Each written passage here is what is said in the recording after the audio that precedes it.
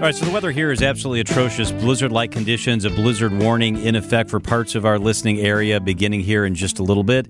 And that combined with that airplane from Boeing, the 737 MAX 9 that's not in the sky anymore, is causing problems across the country. ABC's Alex Stone has been monitoring us, and he is with us. It's a bad air travel day, Alex. It really is, John. Yeah, I mean, it is a royal mess out there today. Every major airline has big hubs that are crippled by any number of things: snow, ice, cold, thunderstorms, tornado warnings, wind.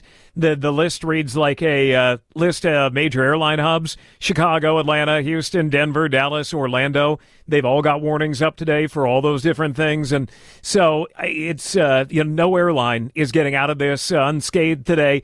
Over 2,000 flights canceled in the U.S., 4,500 delayed as of right now. Chicago O'Hare and Chicago Midway are the worst impacted.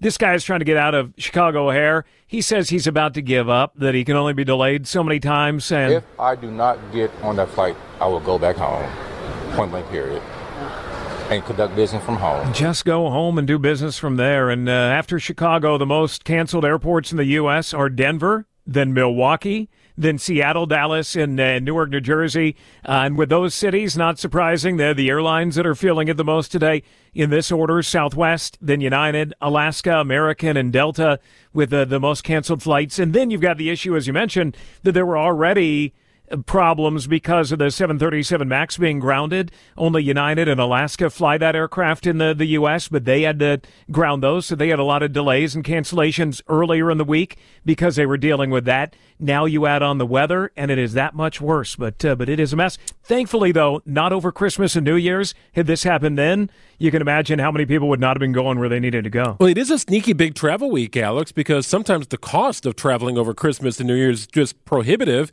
You could save a lot of money if you choose to travel, for example, this week, where many have off of school on Monday with MLK Day. Businesses have off, so a lot of people look to that next time they can get out and save some money.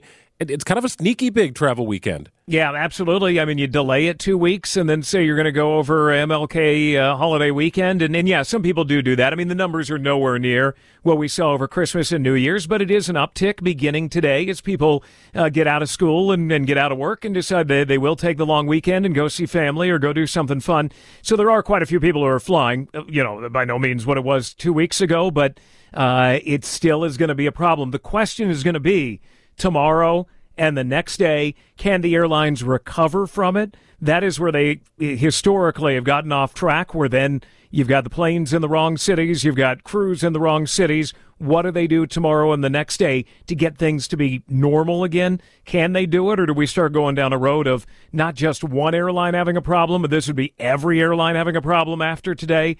How are they going to recover? And we'll know over the next couple of days. Yeah, Alex, I'm supposed to fly out 7 a.m. tomorrow morning.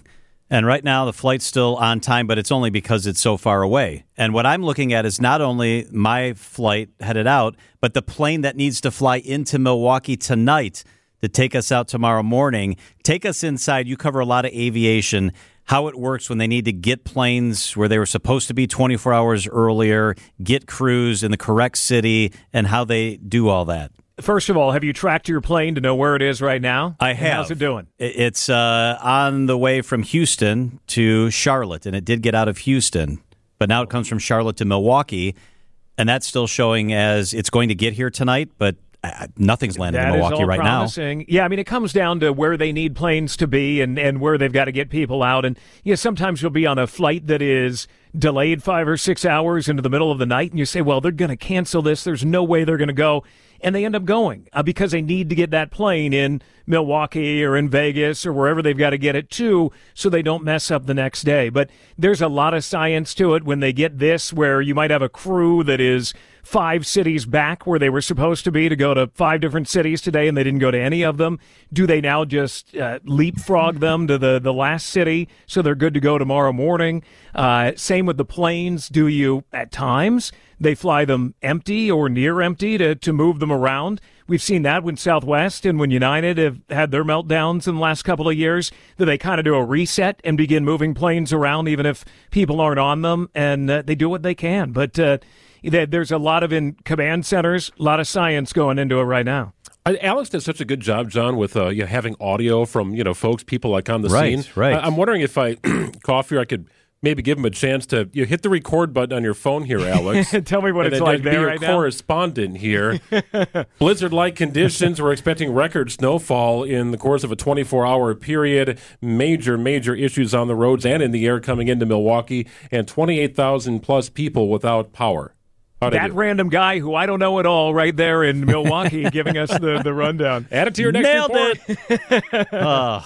Alex, thank you for the update. We'll just need to stay tuned. It's a very fluid situation, obviously. Good luck. And here in L.A. where I am, we are a chilly 63 degrees right now, according to my phone. We're going to make it through this. It is freezing. We are all bundled up, but we will make it through. Glad you have good coping skills. You will rebuild, Alex. You will rebuild. Bye, ABC's guys. Alex, Good have a luck. great weekend.